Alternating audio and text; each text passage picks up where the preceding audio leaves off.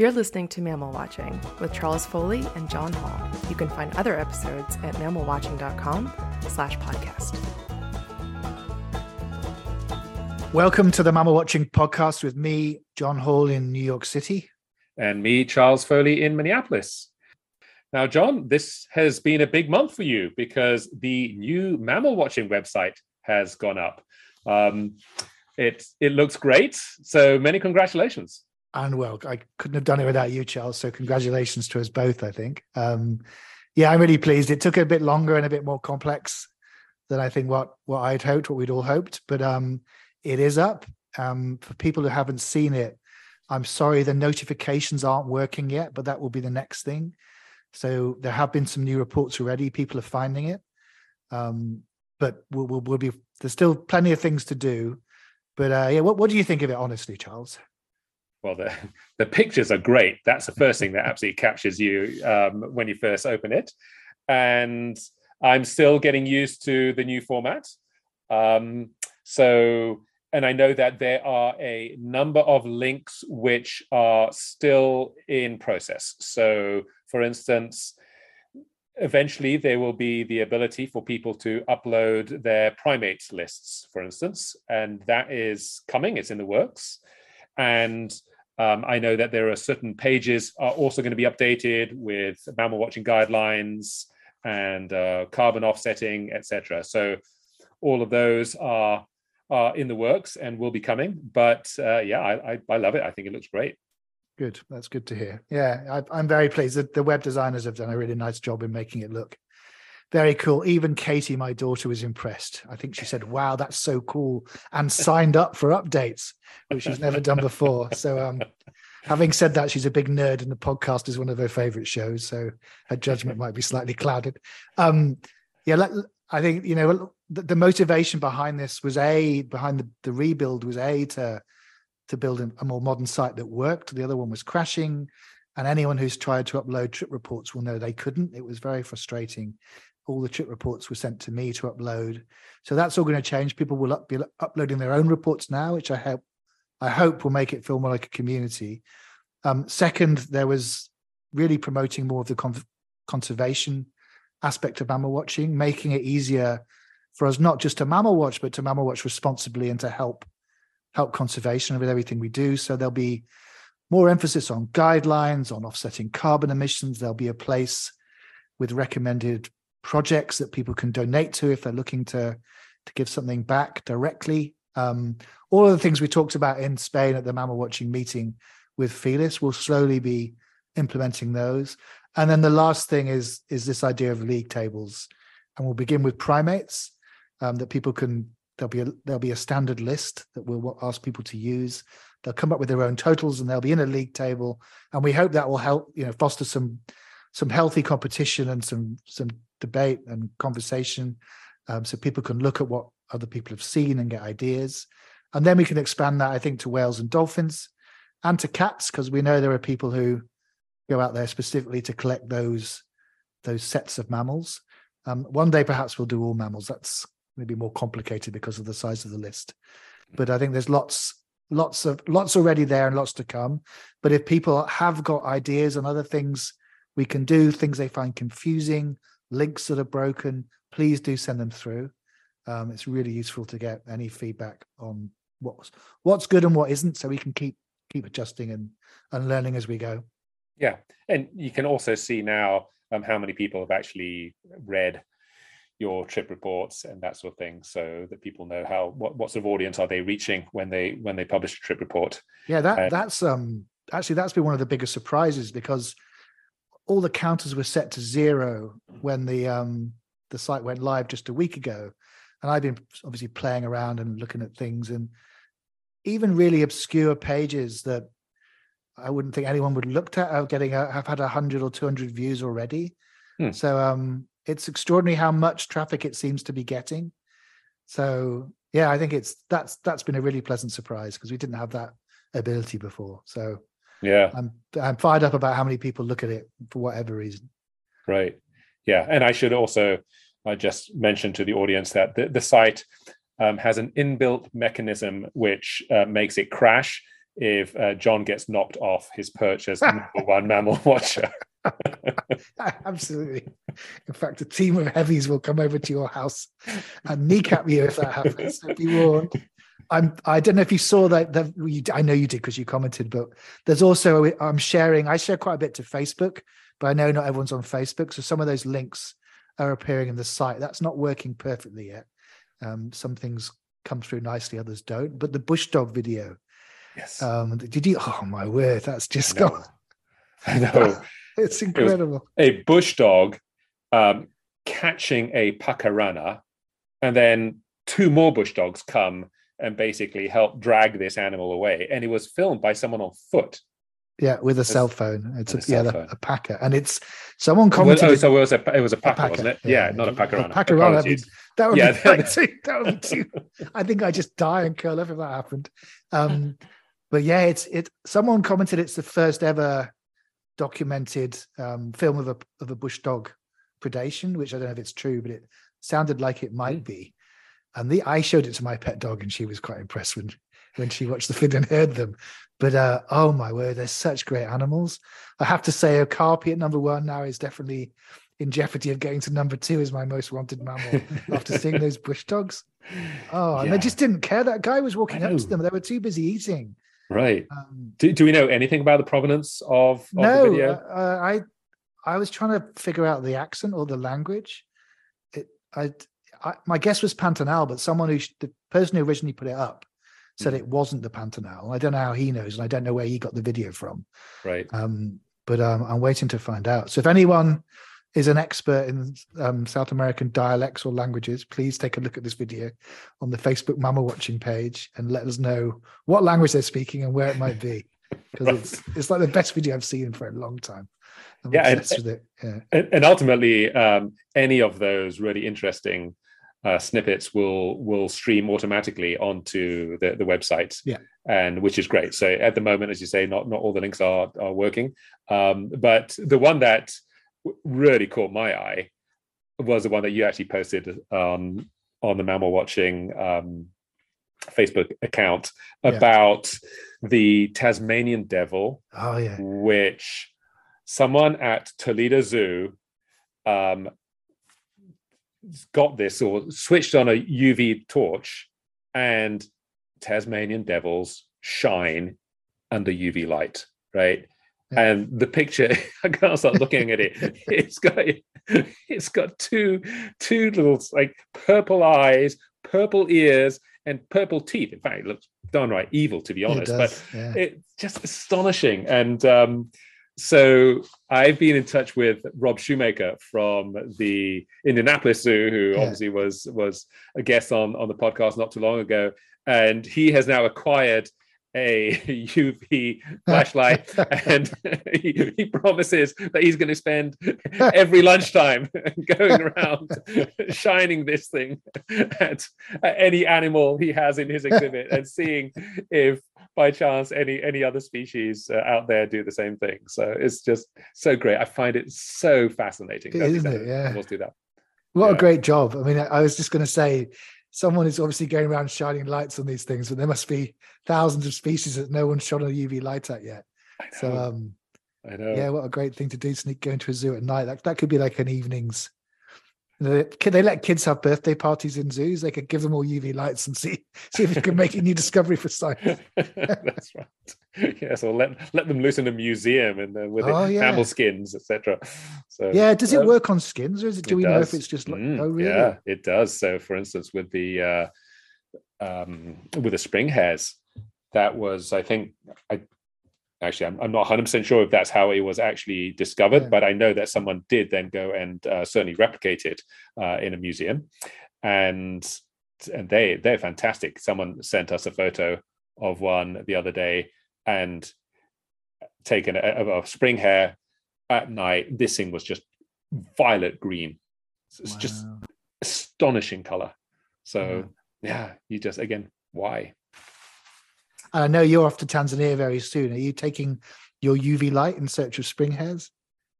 Well, I'll probably take my UV light on top of the 100 kilo of other luggage that I'm Yeah. supposed to haul out over there, but we'll see. But it'll probably be added to the packing list.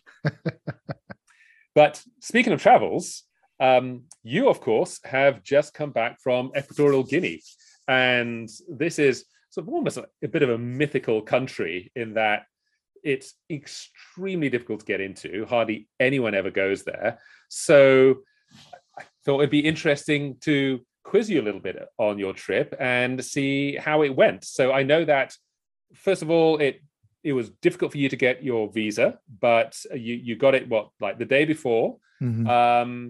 So you made it out there. What was it like?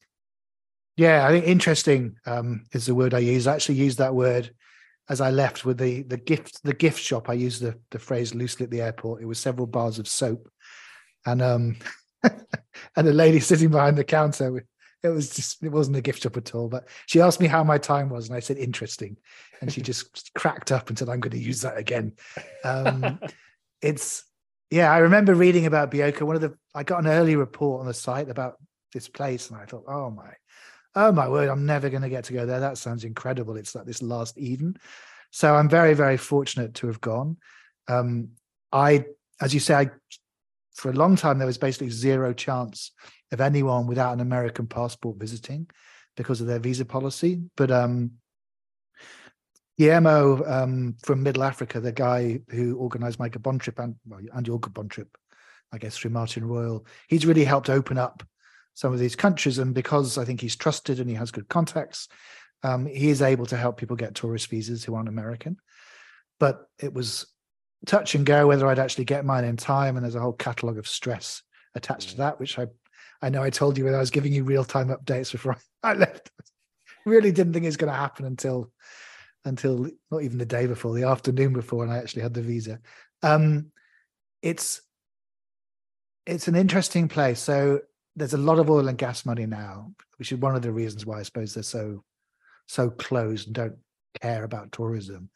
There's a lot of money in the country, but there's not a lot of money among most of the people. So the money has gone to a few people. I think it's fair to say.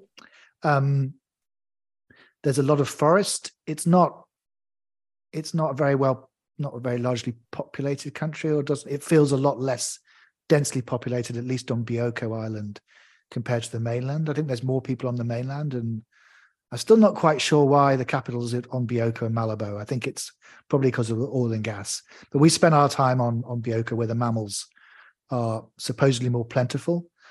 No one has really been there since COVID. They only opened their doors to visitors months ago. So we were the first group of nature people I could find, mammal watchers for sure, to have visited since COVID. So it was a real journey into the unknown, in that there had been stories about a lot of poaching, and some of the NGOs that do reports on the bushmeat trade had horrific stories of the amount of primates going through the markets in Malabo. So we were nervous about the situation, what we'd see. We spent most of the time at the area that Curtis Hart, who sent through fantastic reports from months spent working there, volunteering, the biodiversity, the Bioko Biodiversity Partnership Program, BBPP, an NGO who did a lot of work there, trying to look after the forest and the animals. We spent most of their time at a camp next to their kind of main camp on the southern beaches. That required a boat. It required difficult to get permits to visit. And when we got there, we found, what did we find? I was pleasantly surprised that there was so much stuff around, in that we heard monkeys quite often. There were Hyraxes calling everywhere. There were turtles, big green turtles coming up on the beach to lay eggs every night, almost falling over them sometimes. So that was very positive. Less positive, though, was the fact that the diurnal animals, the primates in particular, were all very, very wary. As soon as any of the species caught a glimpse of us, there'd be alarm calls and they'd disappear. So that was, one imagines they're being hunted there with shotgun cartridges, even around the main camp and the trails. So it's people are hunting there. But whether it's large scale or just sort of small scale hunting, I wouldn't like to say. As I said, there was plenty of stuff around.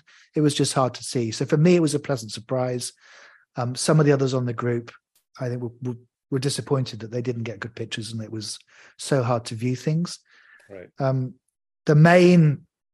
The flagship species there, I guess, for a lot of people were the drills. Bioko is almost the only place now where you can see them in the wild, it seems. There were fewer of those than we'd expected. Again, very wary, but we did hear them more than we saw them.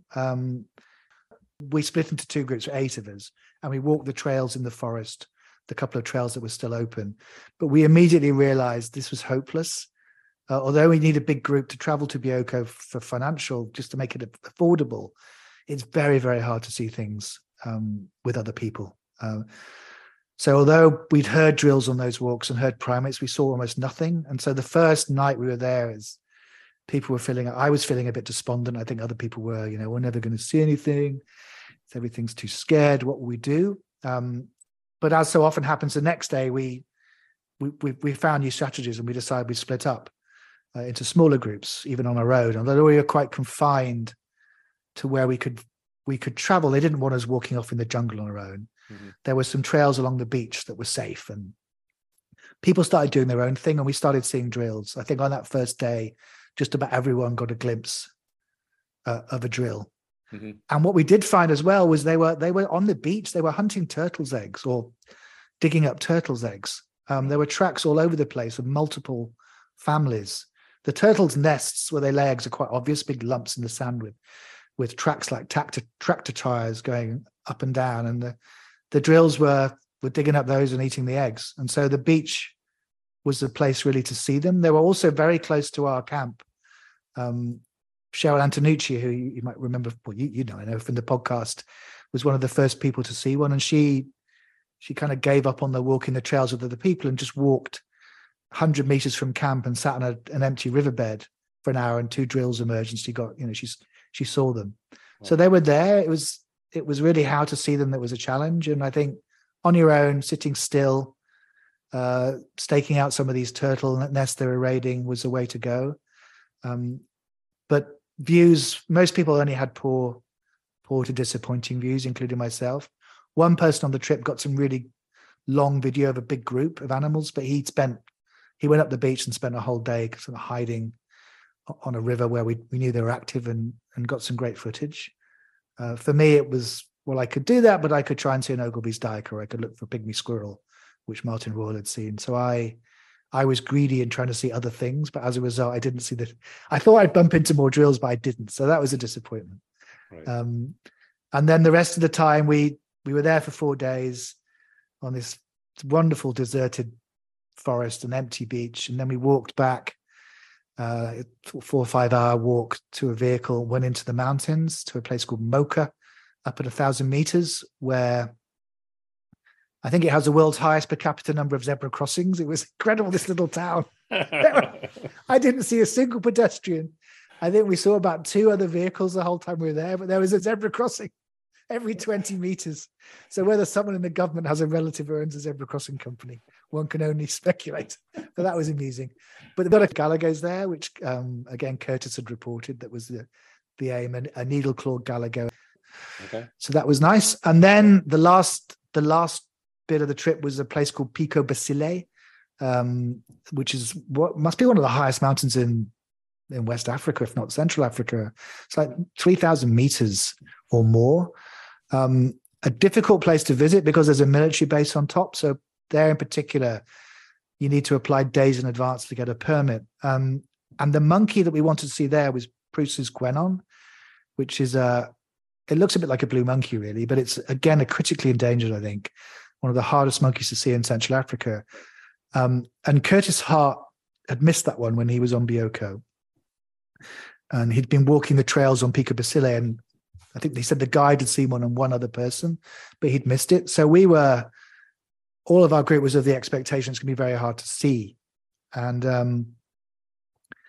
the guides there, the first day we went up there, they took people on the trails. They're dense trails through thick forest, and there's not much of a chance to see the canopy. And some people saw a red-eared monkey. We all heard people shooting, although it's should be a well-protected national park. There were people with guns walking up and down the road. Oh. There's no apparent attempt to hide that. And so we figured, the monkeys aren't here, they've gone. But Martin Royal, who has so much experience with this, said the road reminded him of some of the places in China where they look for monkeys. And he thought, I'm just going to walk along the road. And he, of course, saw Preuss's Gwenon, much to the rest of the dismay of the rest of us. And I must admit, I was tempted to go with him, but we'd asked the two guides and they conferred and they said, no, definitely the trails are the way to do it, not the road. But Martin saw two groups, one very distantly and a couple running across the road. So that is the way to see them, I think. So I went back. I had a permit for the next day as well, because I'd counted on this would require a bit of work. And I got some actual decent pictures. I saw multiple Preuss's Gwenons, some from the very summit in sort of low shrubland, and then a family feeding on these flowering trees fairly close. And they weren't, one of them saw me and was giving alarm calls, but the rest of them weren't that worried. So interesting that there's still plenty of them around, but maybe it's the behavior that's changed more than the numbers of them that make them hard to see. But I want to thank Martin again. It was his birthday too. So he got a Preuss's Gwenon for his birthday for figuring out the right way to see these things. Once again, there's a place in the strategy to see everything, I believe.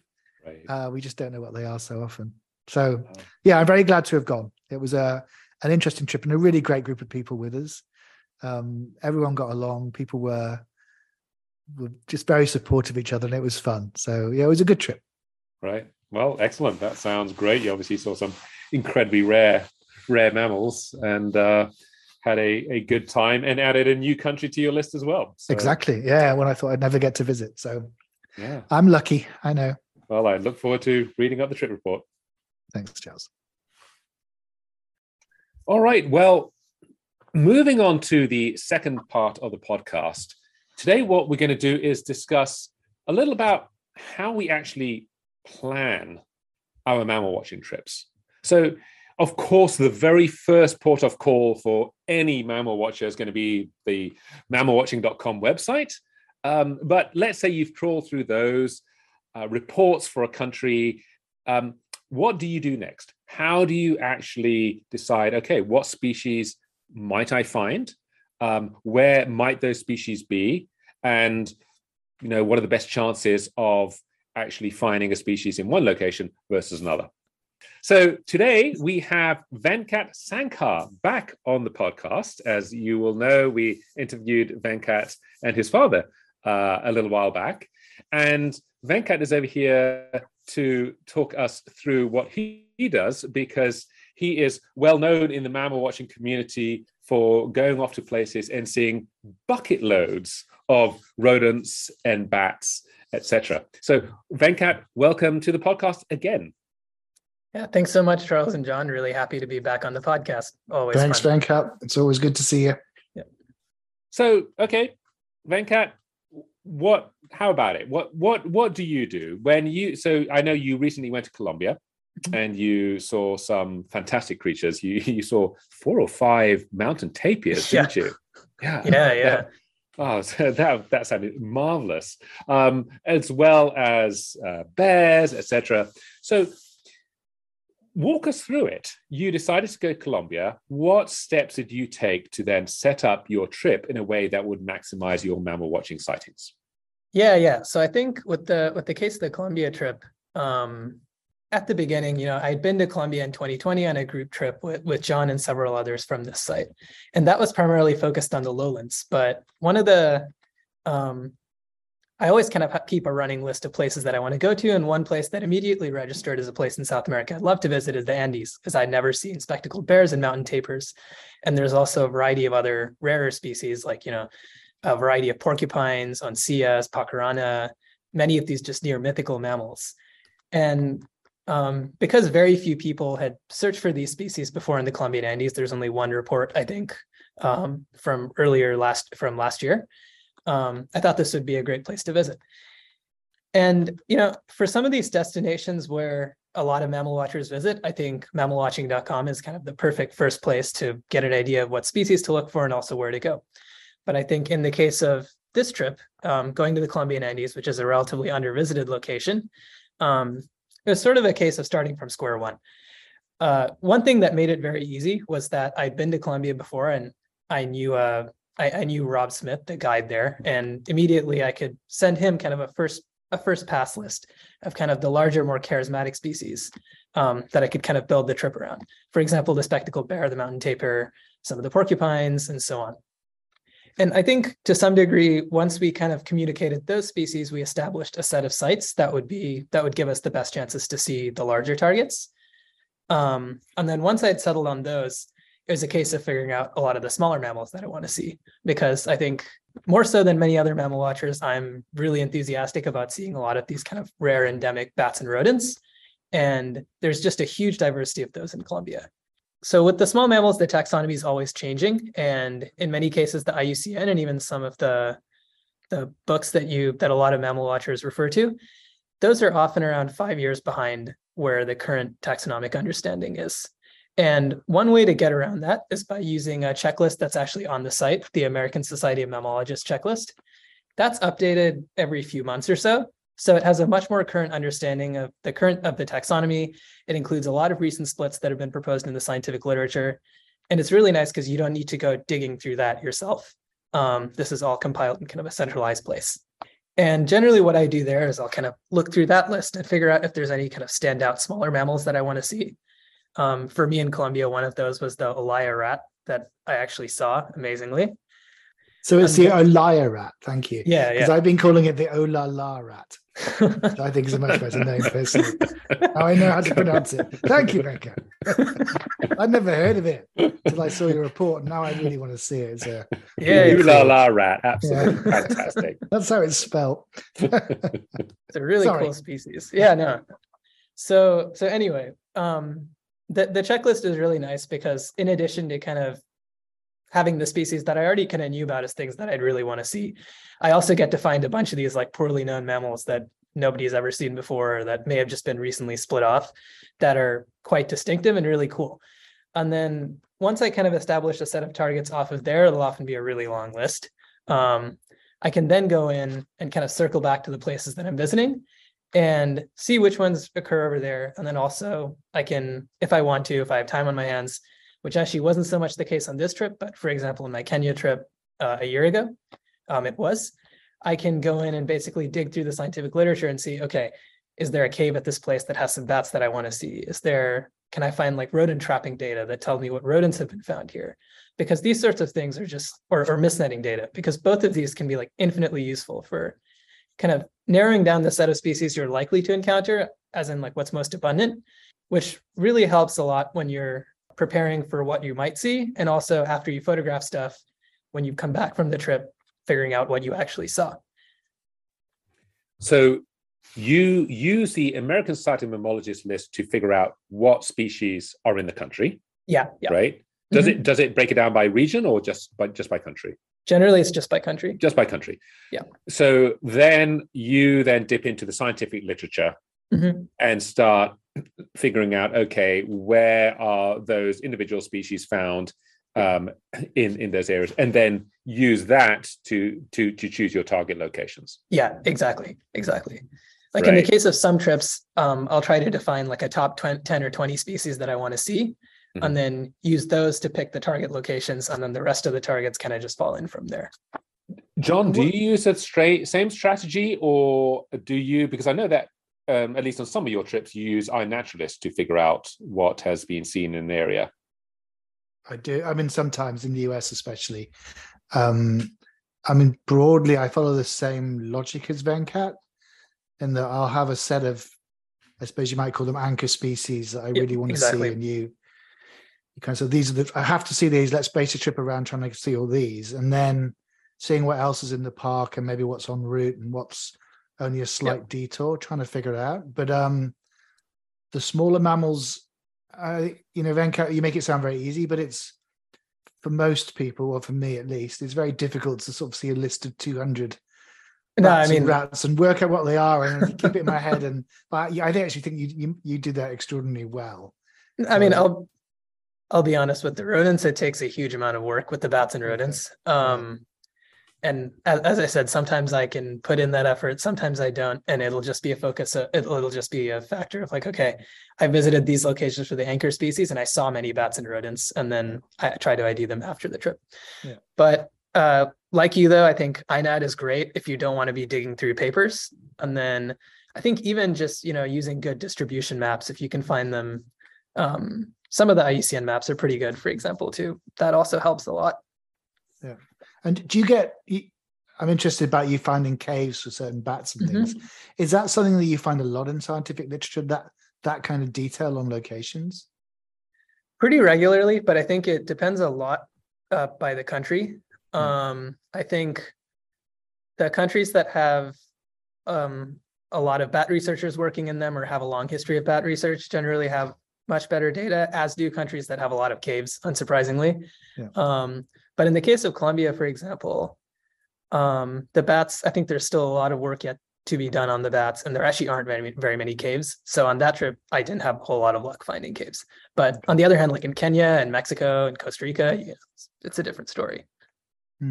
Interesting.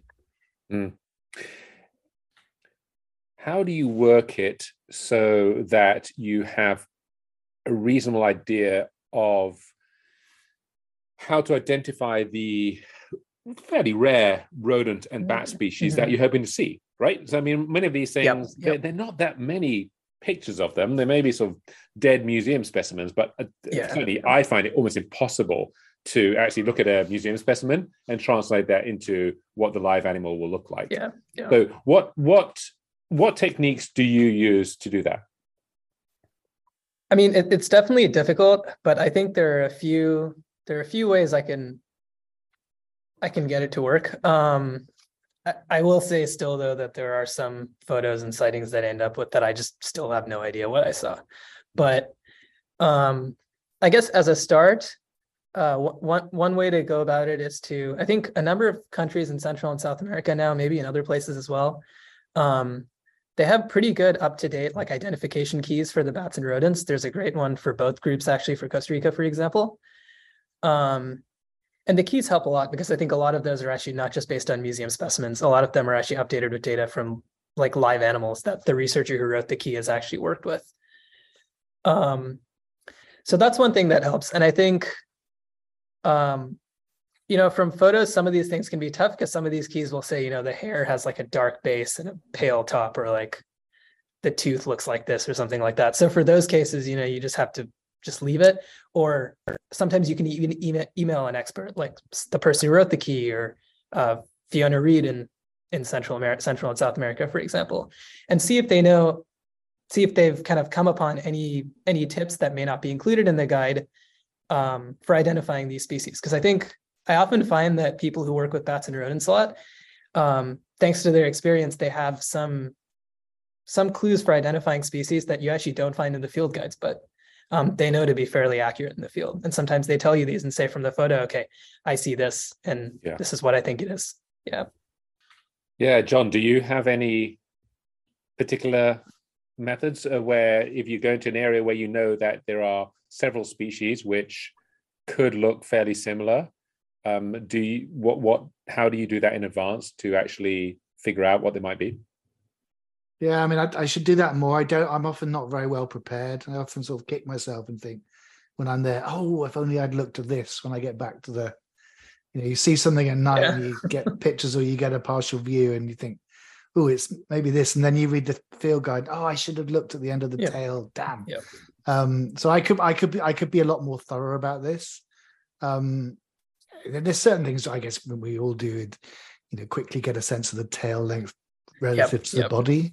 But I also know from pictures I've taken, I'm completely hopeless at estimating size. I'm very confident something's 20 centimeters long.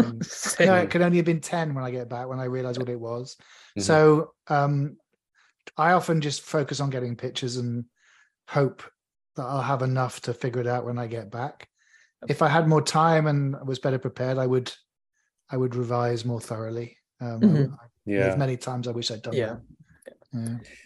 One of the things I do with the larger species, so for instance, duikers, I will just trawl the internet, scientific papers, etc., to try and get as many photographs as I can. Yep.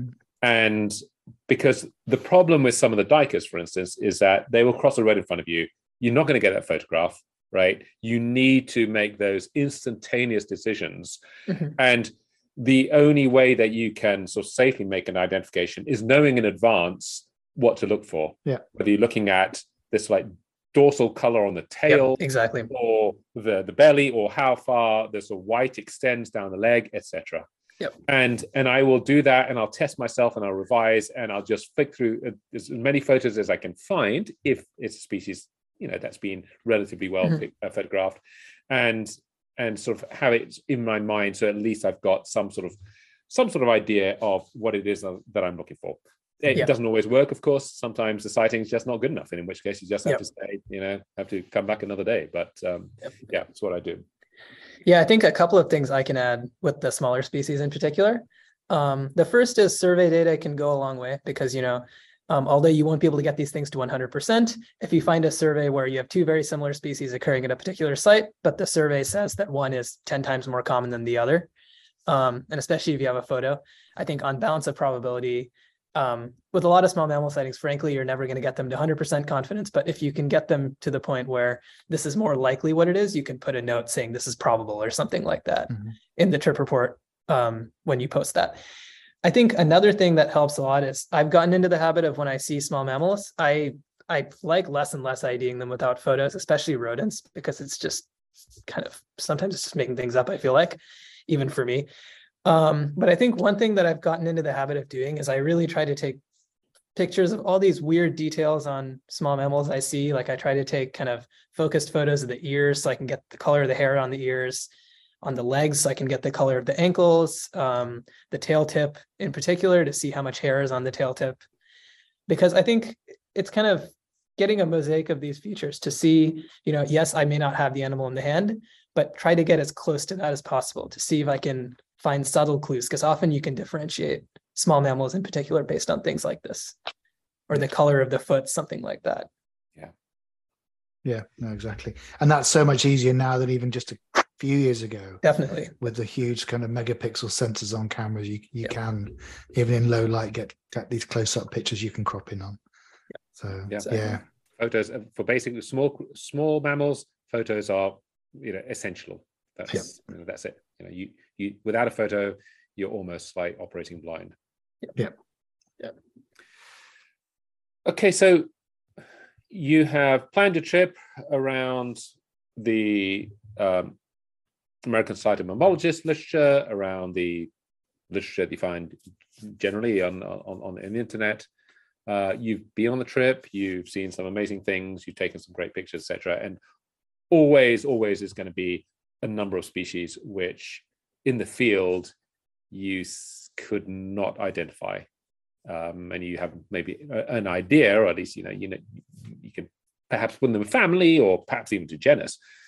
So what steps do you take when you get home to try and make a definitive identification of those species? So I think in terms of, I think in the field, generally what I try to do is right after I see an animal, if I get photos, that's perfect. Say I don't get photos, I'll try to jot down kind of detailed notes of salient features of the animal that I saw. And I'll do this without really looking at an identification key or anything like that, so I don't bias myself. And then I find that if I've done good pre-trip research, as you say, I should be able to get something to family. Often I find that I can get things to genus relatively easily. There are some mammal families where that's really difficult, like many of like the murids or chrysetid rodents or vespertilionid bats, where I just see something, I'm like, I don't know what that is. But at other times, I find that I can often get things to genus that are at least reasonably distinctive genera of small mammals in particular. And then when I'm back home, I think it's kind of funny because for me, the process of identifying these things is somewhat similar to the process of figuring out what I'm likely to see at a site, because I'll kind of go back to the same sources. Although this time, instead of looking more with an eye of what I'm likely to see where, it's more kind of, okay, now that I've seen this species, let me look through kind of identification keys or other literature, and then see what features I can pick out from here and try to kind of relate that to a particular species that's listed. But I think the identification, I guess for me, I use field guides if there's one available, but I typically find myself referring most often to either published literature on like rodents and bats in the case of small mammals, or I think publications are really what I turn to for identification. Right. What about you, John? Do you have a similar way of dealing with it? I find publications that text, I find it very, very subjective in how to interpret it. Right? I don't feel confident in my interpretations.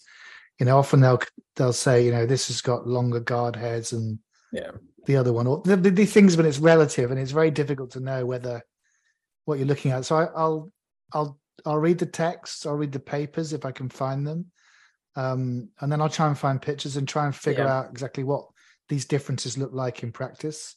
And then usually I will email. I don't really trust myself most of the time, so I'll email Venkat, for example, or Fiona Reed, or anyone else who might be willing to give me a verdict one way or the other.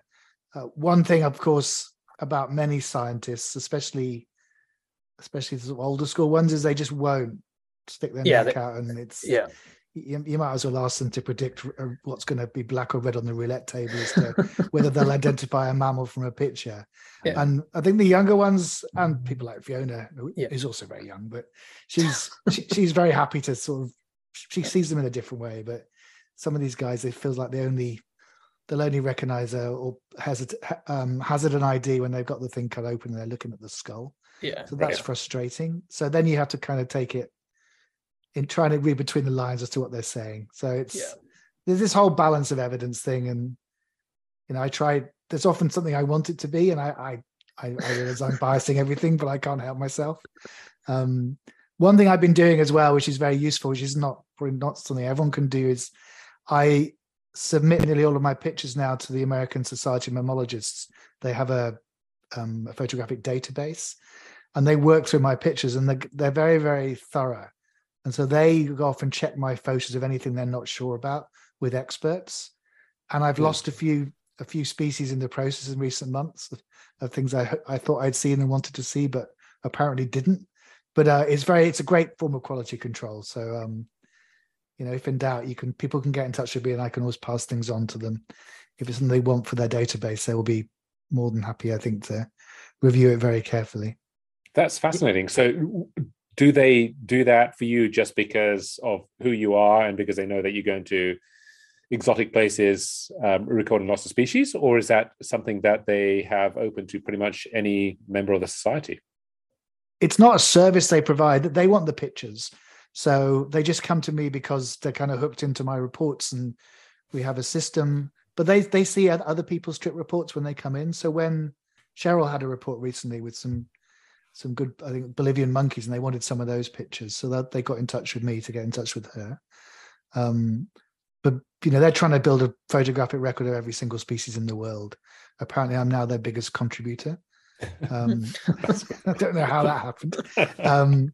But I think the value of photos is another big thing that I kind of missed when I was talking earlier. But I think definitely iNaturalist illustrated keys, those are perfect resources for this sort of thing.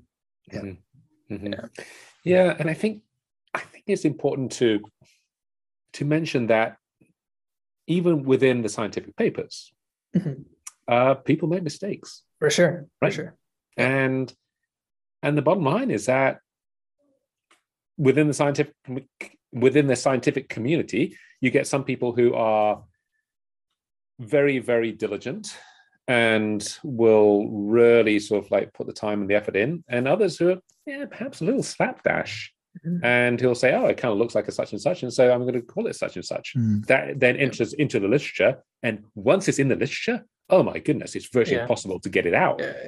Like I think I've discussed on the podcast in the past where people had mentioned seeing giant forest hog in the Ngorongoro conservation area, and there have been 2 published papers saying it was never seen over there. It was a misidentification, and yet I still see it referred to in field guides, etc. So, we need to understand that. And for me, it's really the case of finding who are the people who really take the time and who will look at a picture and really study the picture and say, okay, either I know what it is or I don't know what it is, so let me bring in X, Y, and Z person to help with that. And John, I didn't know about that, the American Society of Mammalogists offering that service, at least to you. And I think that's something that could be great. It could be an excellent way for people within our hobby to be able to identify what we're seeing, but also for the scientific community to get a better idea of what's out there. Yeah, for sure. For small mammals, the best people to talk to, I find, are people who've actually done work in that particular reserve, who've trapped there, because they have straight away a sense of what's common. And it's like if someone sends a report of somewhere I've been and there's things, and it's like, well, I don't think that is. I'm not that I'm an expert in that animal, but I caught things there, and I didn't catch any of those, and it looks like this, and so that really helps that local experience. It helps people, I think, to be willing to make judgments and to make more accurate ones. Yeah, and at least definitely. Say, someone completely off base or not. At least from the start. Yeah, like for example, in Colombia, that was one thing that helped me a lot and actually helped me ID many of the things that I saw. Rob actually connected me with a local biologist who studied at a university right next to the reserve that I visited, who had actually worked there before. And sometimes I'd show him a photo and say, is it this? And he'd say, no, totally off the mark, different genus. And then we could figure it out. But yeah. Nice. That's exactly the person you need. Yep, definitely. Yeah. Exactly. That's right. Yeah. Great. Well, Venkat, thank you so much for coming on and talking to us about this topic. It was something that actually Amber, John's wife, had brought up on one of the recent podcasts. And, just the amount of time that John will put in when he arrives back from a trip in actually sort of figuring out what he's seeing and all the rest. So, it's been absolutely fascinating figuring out or learning from you how you actually go about A, finding where to go, and B, finding what might be there, and C, making sure that what should have been there was actually there. And that correlates with what you've seen. So that's great. Thank you so much for coming on again. Yeah, thanks so much for having me on. Thanks, Venkat. You realize, of course, you do have this reputation now as the master planner and the master identifier. So thank you for sharing some of your tips. Yeah. Ironically, just before this started recording, I was busy staring at my pictures of galagos in Equatorial Guinea, trying to figure out whether I saw one or two species, and it was driving me crazy. So this has been a slight break from that, where I'm going to go straight back to it and keep going. All right, John. There's a bottle of whiskey over there that you can also use to help you out. That would help, yeah. You've been listening to Mammal Watching with Charles Foley and John Hall. You can find other episodes at mammalwatching.com/podcast.